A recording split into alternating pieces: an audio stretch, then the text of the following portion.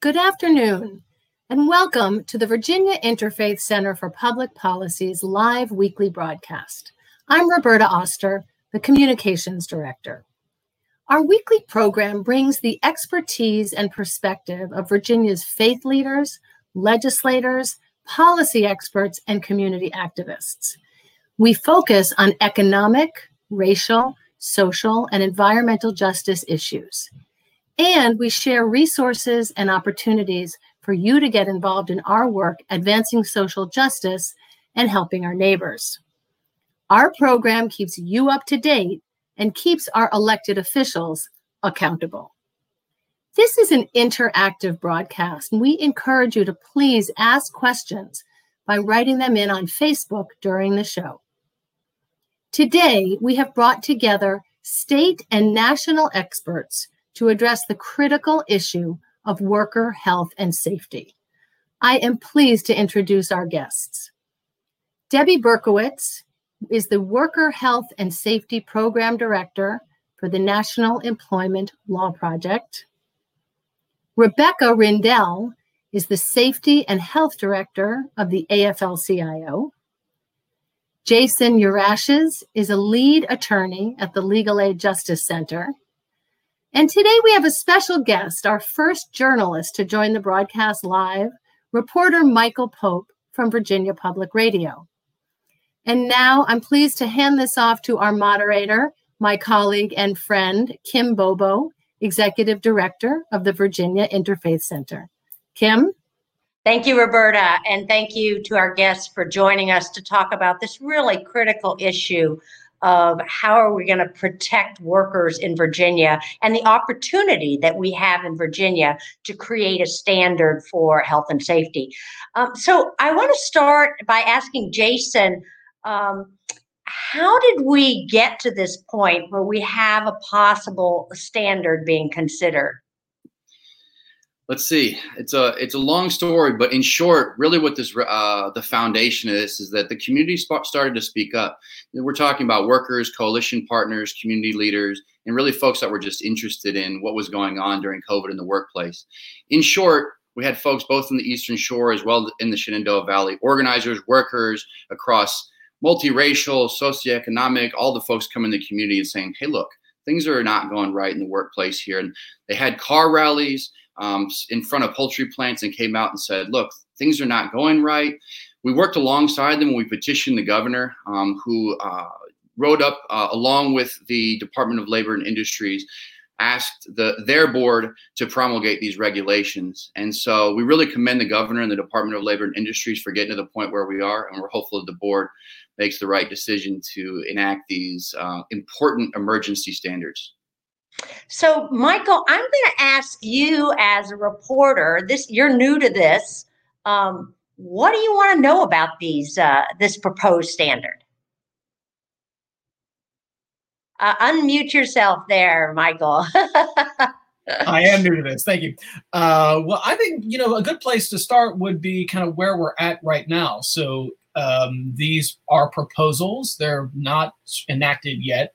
And so there is a feeling in the business community that there should be more input and perhaps some sort of public hearing. Jason, maybe I'll throw it to you in terms of what's wrong with having a public hearing? Why is there such a rush to go ahead and do this now and not give businesses and the business community an opportunity to weigh in on all these things?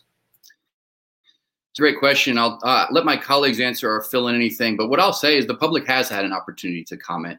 And we do have different procedures under Virginia law whereby there's longer comment periods under certain parts of the Administrative Act. And then there's also, for a very good reason, the ability for the government to be able to say, hey, look, there's emergent circumstances here.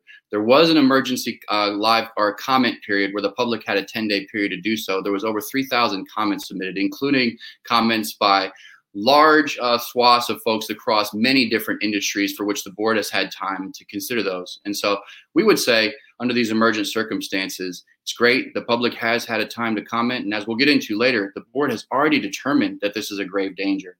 And so let's push it forward. Good. So Debbie, you used to work for OSHA. You were like chief of staff and key policy person. So doesn't OSHA have some sort of standards, and isn't that enough?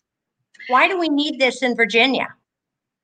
So it's quite stunning, Kim, and that is that federal OSHA in this administration has decided not to issue any specific worker protection mandates that employers have to follow in the workplace in any state in the country.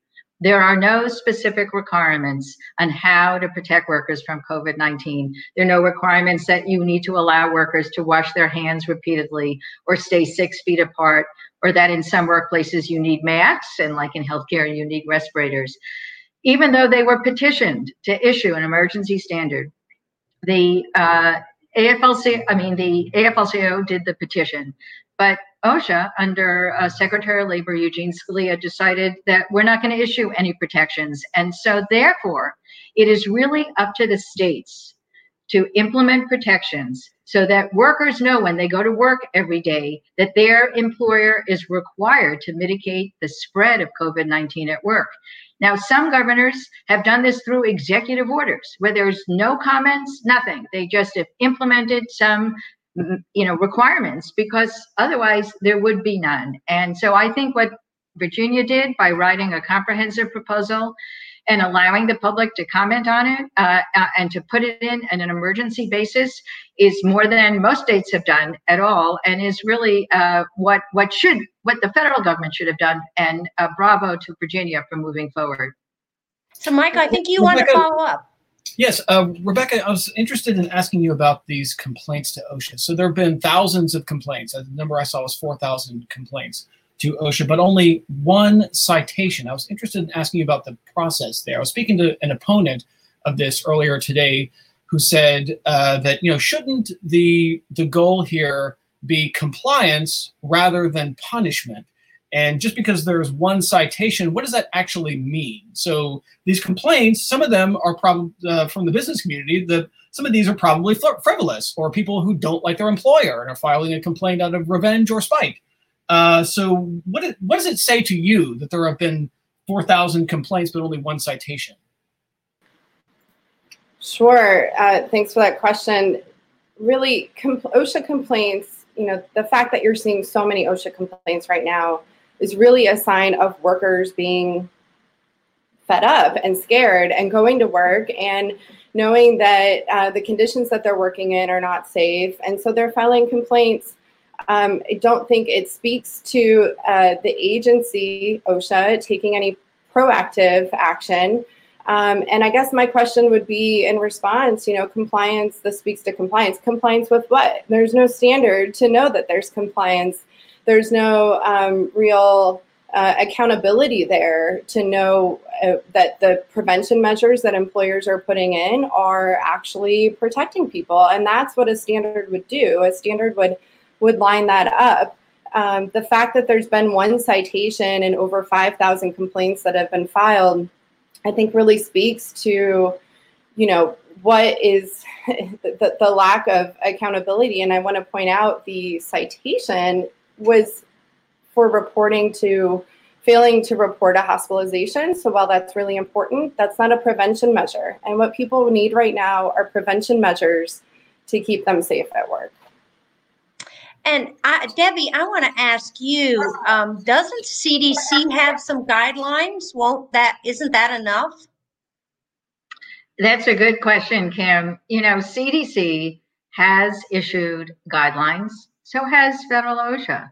But these are guidelines. They are advisory. They are not required. In fact, most of CDC guidelines, like everything they recommend, says, if possible, consider this.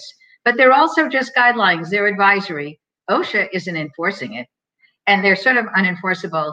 And employers can choose to follow them or ignore them.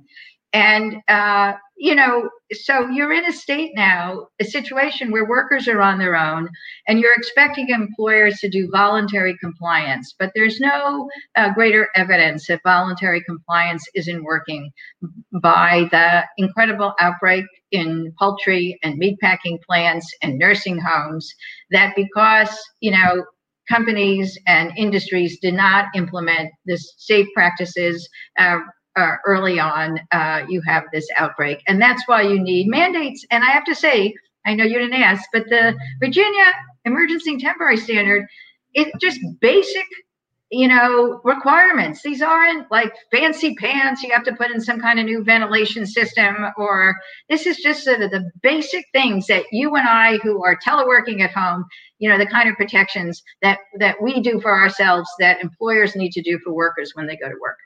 So just describe briefly.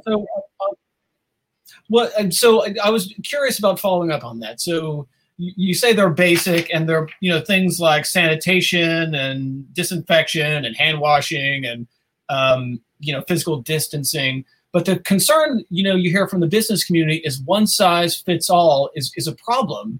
And so if you look at something like welding or construction, it would be really impossible to keep 6 feet apart. So the people involved, these business owners feel like there are lots of jobs where if you try to impose the same standard on them that you impose on everybody else, it's just not going to work. And so what would you say to a business owner who, like the dentists have been opposed to this, health workers, or they want exemptions? What would you say to all these businesses that say this one-size-fits-all approach is not going to work and I want an exemption for my industry? Michael, we know how to protect the public from COVID-19. And it's 6 feet apart, and it's giving masks and allowing workers who can't be 6 feet apart all the time. So, there's construction going on right, near my house, and it's all outside. And even when it's inside, they're keeping 6 feet apart. And when they're not, they're wearing masks, and then they're separating. So as opposed to meatpacking plants where workers are still working shoulder to shoulder, hundreds, thousands in a workplace, that's not going to protect workers. And I just want to tell you something about the dentists who have a history of opposing any regulation. And I'm old enough to know that back in 1992, when OSHA issued a regulation to protect dentists and dental aides from getting AIDS or HIV at work, they opposed it. They actually completely challenged the standard and lost because they didn't want to wear gloves. They didn't want to wear masks. And I have to tell you, there isn't one dentist office in this country now that doesn't comply with that standard. So I understand people are anti-regulation, but we need to protect one another. That's what we have to do in COVID-19. And if you're an employer, you have to protect your workers, and that's your obligation. So, Jason, let me ask you, there are differences in the standard, right, for different kinds of businesses? There are like 3 levels. Can you talk a little bit about that? Sure. I'll give a brief overview of it, and I think Rebecca's probably in the best position to dig in on the specifics. But yes, there are parts of the proposed emergency standards that speak to the low level, mid-level, and high level of risk that already have been written into the standards. Again, that were pursuant to what the government proposed in the briefing package, and on which the business community as well as the public has had an opportunity to comment on, and which will be considered by the board. Rebecca, I don't know if you have any other specifics on that you want to go in on. Yeah, thanks so much, Jason.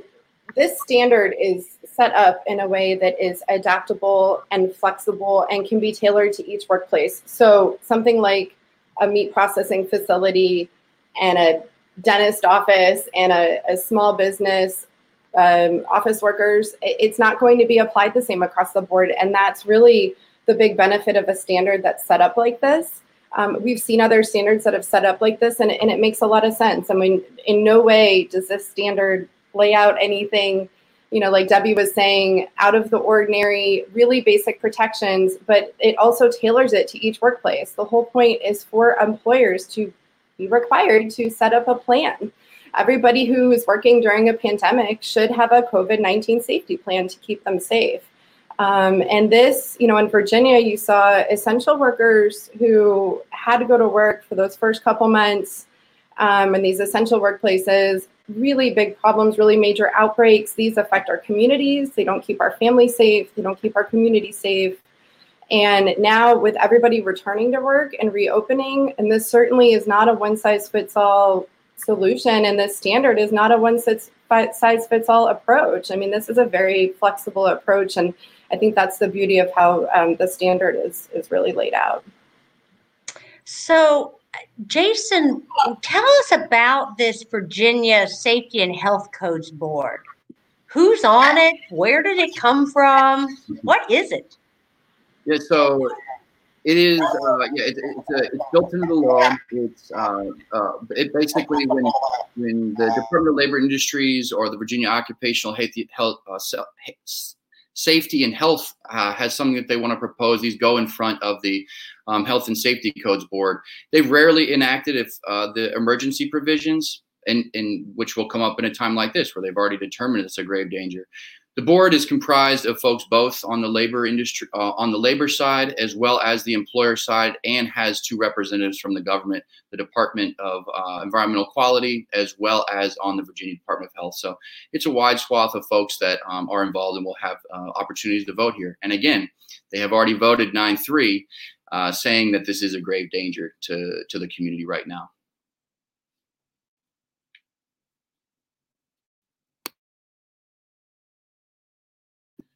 We can't hear you, Kim. Oh, Michael, do you have other questions? Yes, I've got a notebook full of questions, Kim. So I'd like to ask an open question to anyone who wants to address it, which is one of the chief concerns of the business community is liability. They're afraid they're going to get sued, and then workers' compensation. That they'll have to pay a lot of money in lawsuits and workers' compensation. And one of the things they're most worried about is that there's going to be potentially an assumption that a worker got COVID-19 while sort of on the workplace.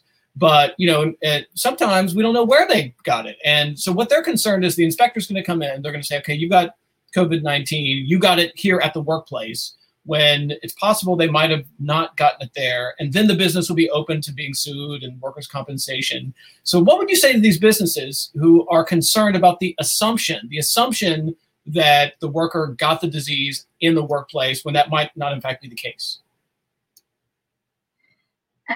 I'm happy to go forward. Question to anyone who wants to take it. I'm happy to go forward. And first I want to say, Michael, to your earlier question, there are grades of protections that employers have to put into this standard based on risk. And so for lower risk, there's just sort of basic education informing people. So it's as you go up in risk that different protections get implemented in the standard. So it's not one size fits all. But so I have to tell you, because I've been doing a lot of work about workers getting sick at work, and I know there's about 2,000 workers' comp claims I think have been filed in Virginia. As a whole, it is very, very hard for workers to get workers' comp when they have an occupational illness for exactly the reason you're saying, and that is the bar is very high to show that it occurred at work. And workers' comp actually limits an employer's liability. It is, in 99.9% of cases, the exclusive remedy that workers have when they get sick because of work. It's not like they can sue the employer, because even if the employer was negligent, the employee, all they have is workers' comp. And the way it works in Virginia, as in 49 other states, is employers purchase insurance. And then the insurance company, handles the claim. And I know in some states, they are passing some laws to make it easier for certain workers to get workers' comp, like healthcare workers and the highest workers, so they don't have to argue that they got it at work. In other states, they're saying that an employer's premium should not be affected by how many COVID cases they have at work. And so therefore it's just played from insurance. I do know the workers' comp system is healthy, that employers, even if they have cases of workers' comp, their premiums should not go up, because there's such a reduction in traditional workers' comp claims right now that we just actually heard from the National Council of Compensation Insurers that the system is healthy. But I want to tell you, Michael, that I think it's going to be very, very hard for most workers to get workers' comp. And that just means the system of providing, support to workers in terms of healthcare and wage replacement because they're out because of COVID-19, and most of them in the essential industries that got it at work, most likely got it at work, will now have to fall back on their community and family for support. So in many ways, workers' comp is the best alternative for workers once they're sick, and I hope employers do not contest these cases, and insurance companies should not raise premiums. Can I just add to that? Yes, of course. Great. So under the laws in this country, the occupational safety and health laws, so, employers are always responsible for keeping the workplace free from hazards. This is not new. In Virginia, that's certainly the case, right? Virginia has its own agency on occupational safety and health, and that's what this board is pushing to move forward standards under. It's the employer's responsibility to mitigate the hazards that are in the workplace. So we're not asking them to go throughout all the entire community to do so. And it's not the first time that hazards have crossed over between the workplace and the community. I mean, you can think about other hazards where that's happened. Certainly in the case of this virus, they interact very closely with each other. But whether somebody got it at work or not, it is still the employer's responsibility to correct hazards in their workplace so that people don't acquire the virus at work. That is, that's the bottom line, and that's what the agency and the state has been tasked to do with, and I believe that the board is following through with that. Can I just give one brief? Oh, go ahead, Michael. Go ahead, Michael. Say on that last issue, if we could go back to Rebecca. So you were saying that, proving if you prove that someone got it at the workplace, then it's really the employer's responsibility. That's sort of a new phenomenon, right? So I mean, if you think about the history of this, these kinds of investigations and sort of holding employers responsible in the past, we would not have held an employer responsible if someone got flu, right, or any other kind of viral disease in the workplace. And so this would be kind of a new phenomenon, right? Debbie, both Rebecca and Debbie want to answer this. Oh, no, it's okay. So this is not the first workplace safety and health phenomenon. I mean, you can think about things like hearing loss, where this has been argued. It's like, did they get it at work, or did work? Well, I was talking about viral diseases. Sorry, viral. Yeah, but this is a wildly contagious disease, right? I mean, this has been, this is new in terms of the impact and the spread, but that makes it even more important to control it where the major outbreak centers occur, and the major outbreak centers have been in the workplace. So in those terms, it's not, and we're not saying they have to be employers have to be responsible for everything, but if you're going to prevent the spread of this virus, you're going to make sure that you're tracking cases and the local health department knows about them, and that they can, intervene, and that there can be preventative standards in place, which is what we're doing here. There are a whole variety of measures at play. So in that term, I mean, we haven't had a disease. This is a pandemic. I mean, right? We haven't experienced this. It is something that really needs devoted attention to prevent the spread, and that's where you're going to get it. Yes, I want to add something, Michael, if that's okay. So in this pandemic, workers were required to go to work in critical industries. If they stayed home, they didn't get anything. They couldn't even get unemployment insurance. So we have required workers to go to work during this pandemic. We required healthcare workers. We required meat packers. We required supermarket workers. And that's why people are calling them heroes because they really, kept us fed and kept us healthy. And so I think that makes it really different than the flu, and it makes it really different than the cold, where workers can stay home. Remember that. And also, there are a lot of workers now that are too scared to go to work, like in restaurants. And, like in Virginia, there was just a news story that Virginia has terminated unemployment insurance benefits for a lot of workers, thousands of them that just don't want to go back to work. Now, it could be they don't want to get back to work because it's on reduced hours and they don't have childcare, which are very legitimate. But we're in a really different situation than we ever were with the flu or the common cold. And also, I want to make one other point, and that is that Black and brown workers are essential workers, and they're the ones that have been out front, and they're mostly that make up a lot of the low wage jobs like restaurants where you're going to have, again, congregates, people that can't telework. And we know from CDC and we know from the Kaiser Family Foundation that because of, various things from structural racism that, Black and brown workers are impacted in a much more severe way when they get these illnesses because of underlying health conditions, because of lack of access to better health care. And so I think that's what makes this a very different situation. And as Rebecca said, employers have an obligation to protect workers at work, and this is definitely, if you look at the spread in warehouses and meat plants and grocery stores, this is definitely spreading at work and then back out into the community. And if you're going to protect the public, you need to protect the spread, workers from the spread at work. One of our questioners asked, well, what are the kinds of industries in the medium and high risk categories? Rebecca, you want to take that one? So there are different ways that you can look at this, but when you're thinking about when you know that you're going to be in contact with somebody who has COVID, so for healthcare workers, it's obviously, I think many people watching understand and saw that the first couple of months of this pandemic, healthcare workers were extremely high risk.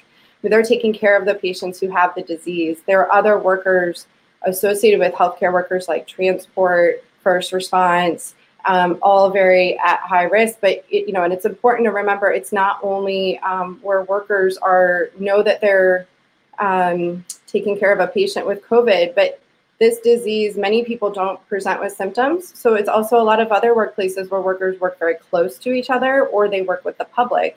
So Debbie mentioned like poultry processing, that's a pretty high risk environment. For this, and other plants, manufacturing plants where people work closely together, where they don't have these other measures that are in place. So you have different risk levels. I mean, that's going to be different than, like I said earlier, maybe some office workers. Those would not necessarily be in the highest risk category, but there would be other measures that they would have to implement in those scenarios as well. Great. So what can people do about this? Who wants to go? So, there are really tried and true measures for preventing workplace safety hazards. I mean, we've been doing this for centuries, for decades, surely. The Occupational Safety and Health Administration, everybody knows by now, OSHA, it was created in the 70s, and we know how to prevent workplace safety and health hazards. And you can approach this in a similar way you do for other safety hazards. So I know a lot of people know about PPE now because that's been all over the news, people wearing protections, but there are a lot of other ways like keeping workers farther apart from each other in terms of, Debbie mentioned the 6 foot or more rule and certain access to, sanitation and putting up barriers and not having people work closely together. That might mean staggered shifts. That might mean physical isolation for when folks are near each other. There's a host of things that are not new, right? We've done this for exposure to chemicals and dust and other things. I mean, we've done this in other capacities. It's just adapting it to it being a virus spreading in the workplace. I've got one more. Go ahead, Jason. Just very briefly, so in terms of actual action items, folks can reach out to the governor, administrative agencies, the folks that we've talked about to really encourage people to make the right decision, as well as board members who are across different communities across Virginia or representing different sectors. So those are actual action items. And I would also, in terms of the messaging, we've talked about a lot of different messaging, but Michael brought up some great points about that are on the opposing side about increased liability, over-regulation.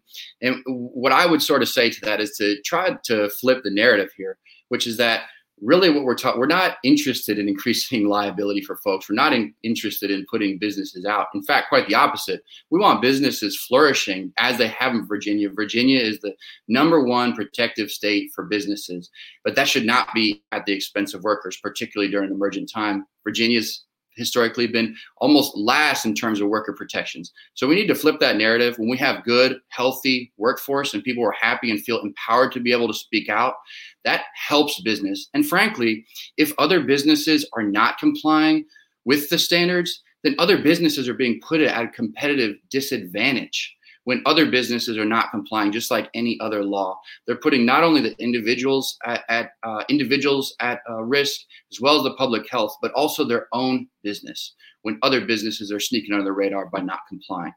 Jason, well, and I have to say, I run a small business, right? I run a small nonprofit, and I don't know what to do, right? This is a scary time. And so, frankly, I would love some just very clear standards that say, here's what you should do, Kim, right? And if you're doing this, you have the best chance of protecting your workers. And I think most employers want to do the right thing. They want to protect their employees. But, I don't have a degree in this. And so it would be helpful to most employers, especially small employers, to have some clear standards on how you can protect your workers. Michael, it looked like you had another question there, and then we're going to probably just take a couple more questions and a few more comments, and then we'll need to wrap up. Go ahead, Michael. Yes, thank you. So, Jason, you just said something I was interested in circling back around on, which is, Virginia has this reputation of being first in business. Another reputation that Virginia has is not really ever being the first to do anything. Virginia is sort of one of these states that follows along the lead of other states and let them make mistakes and then come around and do it, the Virginia way. So Virginia does not have the reputation of being the first and doing the stuff first, but this is a first, right? There is no other state that has done anything quite like that, quite like this. And so what would you say to businesses who are really concerned about leading the way in a way that might have a bunch of mistakes and might do something that's actually harmful to businesses, creating red tape, costing a lot of money during an economic crisis? I mean, there's clearly a lot of concern in the business community. What would you say to those businesses? Now, I kind of harken back on what I had discussed before, just that really we're talking about really common sense regulations here. And as Debbie and Rebecca have noted, nothing here is really out of the ordinary. We're talking about what not only the CDC, but medical professionals are talking about across the country, the things that we need in the workplace. And so kudos to Virginia for being on the front end of that. Sometimes, whether you're a business, whether you're individual, you have to take a step back and do some introspection and realize where you're at on an issue. And Virginia, both the governor and the Department of Labor is taking a step back and saying, hey, if nobody else is stepping up, let's step up to the plate here and really be first on this. And so kudos. And I'm going to call on Debbie in a second, but I also want to say, we should all be thanking the governor for calling for this. The governor is a physician. He understands this. And so we're going to put up the governor's email so you can send him an email and thank him for asking his staff to put out these proposed regulations. So Debbie, you want to comment on this? Yeah, just for a second, I agree. I want to give kudos to Governor Ralph Northam. I think because he's a physician, he gets that if you want to protect the public from COVID-19, you also have to make sure that some very basic precautions are being followed in the workplace, because he saw just in his own state what happens when it's not followed. And I also want to say two things. One is that Virginia OSHA, you have to give them credit that, they sat down and they wrote this emergency standard and they put it out for public comment. And in a lot of other states that have their own OSHAs, like Virginia, the governor's just implemented executive orders really quickly to get protections in. And so a lot of the states have some of these protections, more here, less here, but none of them did it with any public comment. So I think this is really a great model, a model of democracy and a way to protect Virginia. I mean, if Virginia wants to keep its case rate low and protect the public, this should be what the board adopts, and we hope they do. Rebecca. Sure. Just to go back on something that I believe Michael asked, it's not new about how to protect people from infectious diseases in the workplace. California has had a broader infectious disease standard for a long time, it didn't put people out of business out there. There are just very simple common sense control measures that they've been able to implement, say in like the healthcare industry. So I just wanted to point out that, this would be the first for COVID-19. It would be incredible. And it would really set the stage, but I think it's not out of the ordinary. It's something really to commend the state for doing. And small businesses have a lot of tools at their disposal. We've heard from a lot of small businesses who want to know, instead of getting a lot of different guidelines out of here, out of there, CDC, OSHA, they're not required. We don't know what to pick out of these. We don't know what we can follow up on. They have a lot of tools, right? They have the ability to follow, they're going to have the requirement to follow the standard, which we've heard would help them. And I think, Kim, that goes to your point as a small business owner. There's also something in OSHA called the consultation program. And this is a program that's free to small businesses. Small and medium-sized businesses can call OSHA anytime. They always have been able to. They can have free consultation in their workplace to help them improve and to comply. I mean, this isn't just about going out and issuing citations, but this is about really getting those preventative measures in so that people don't get sick. And there are a lot of tools at hand to do that. So, Michael, do you have one last question you want? And then I'm going to also ask each person to close by saying why they think we ought to do this in Virginia. So, Michael, you have a last question for them too? Sure, yeah. Like I said, I got a notebook full of questions. But, one thing that you hear from businesses, that they're particularly concerned about is social media. So one of the items here that is being discussed is not allowing businesses to take retribution on people for posting things on social media. Like, for example, if your employer doesn't want you to wear a mask, and then if you go on Facebook and you talk about your employer and how terrible they are and they didn't want you to wear a mask, the concern you hear in the business community is that's not really the best way to go about doing this. Maybe you should file a complaint with OSHA. Maybe you should file a complaint with the state. And sort of going online and airing all of that out in the public square on social media is not the best way to go about doing that. So that particular part of what we're talking about here has raised a lot of concern. Open question, I guess, anyone that wants to talk about that. I'll make a very brief note. Just up and above the general notion in terms of Virginia and the United States as a place where we enjoy great freedoms in terms of being able to speak. It's very interesting hearing that because we hear a lot of companies pre-COVID that, in fact, some that make workers sign agreements say that if they have any complaints about anything, that they're not going to complain about anything via social media or otherwise. So we have them trying to stymie folks in the first place to be able to speak out about things. But again, we'll go back to this notion. If folks are operating correctly under the standards, they're not going to have any problem. Do the right thing, and we will be correct in having progress here for folks across all industries. So, Jason, why don't you take this question too from our listener? Affect migrant farm workers.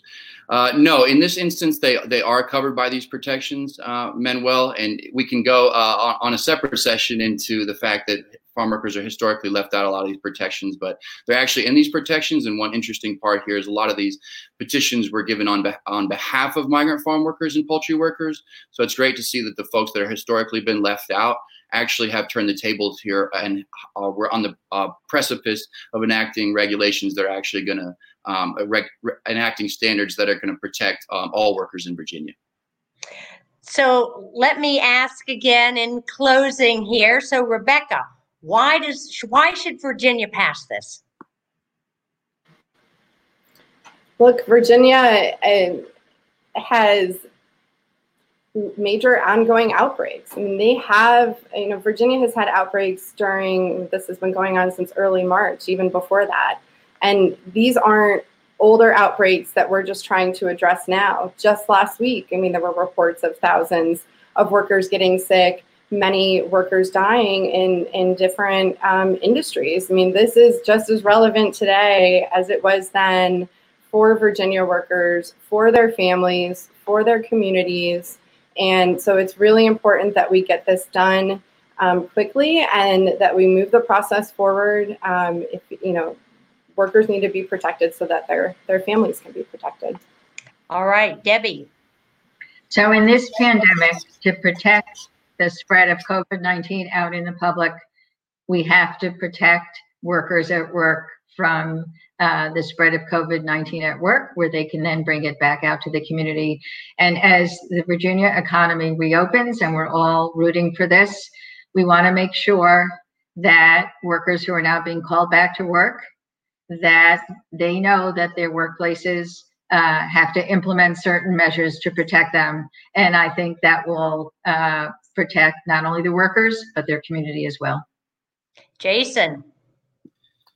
The arc of worker justice is long, but I would suggest that Virginia is in a good position to be a leader and be on the right side of history here and be a model for other states in the South and across the nation to show that we're not just protecting businesses during this historic pandemic, but we're also protecting the workers that keep all the businesses and the economy afloat. So I want to thank our guests, but I also especially want to thank Michael Pope for asking the question for reporters. And if anyone listening, particularly reporters, because this issue is coming up for a vote on Monday, if you want to write about this, please call Roberta Oster at Virginia Interfaith Center, our communications person. She can get you in touch with any of us to answer more questions. We urge our listeners to send an email to the governor. We're going to put it up on the screen one more time. And if you want to stay informed on all of these and other important social justice issues, please sign up at virginiainterfaithcenter.org. Again, thank you to the guests. Thank you so much for joining us this afternoon. And thank you to listeners for joining us.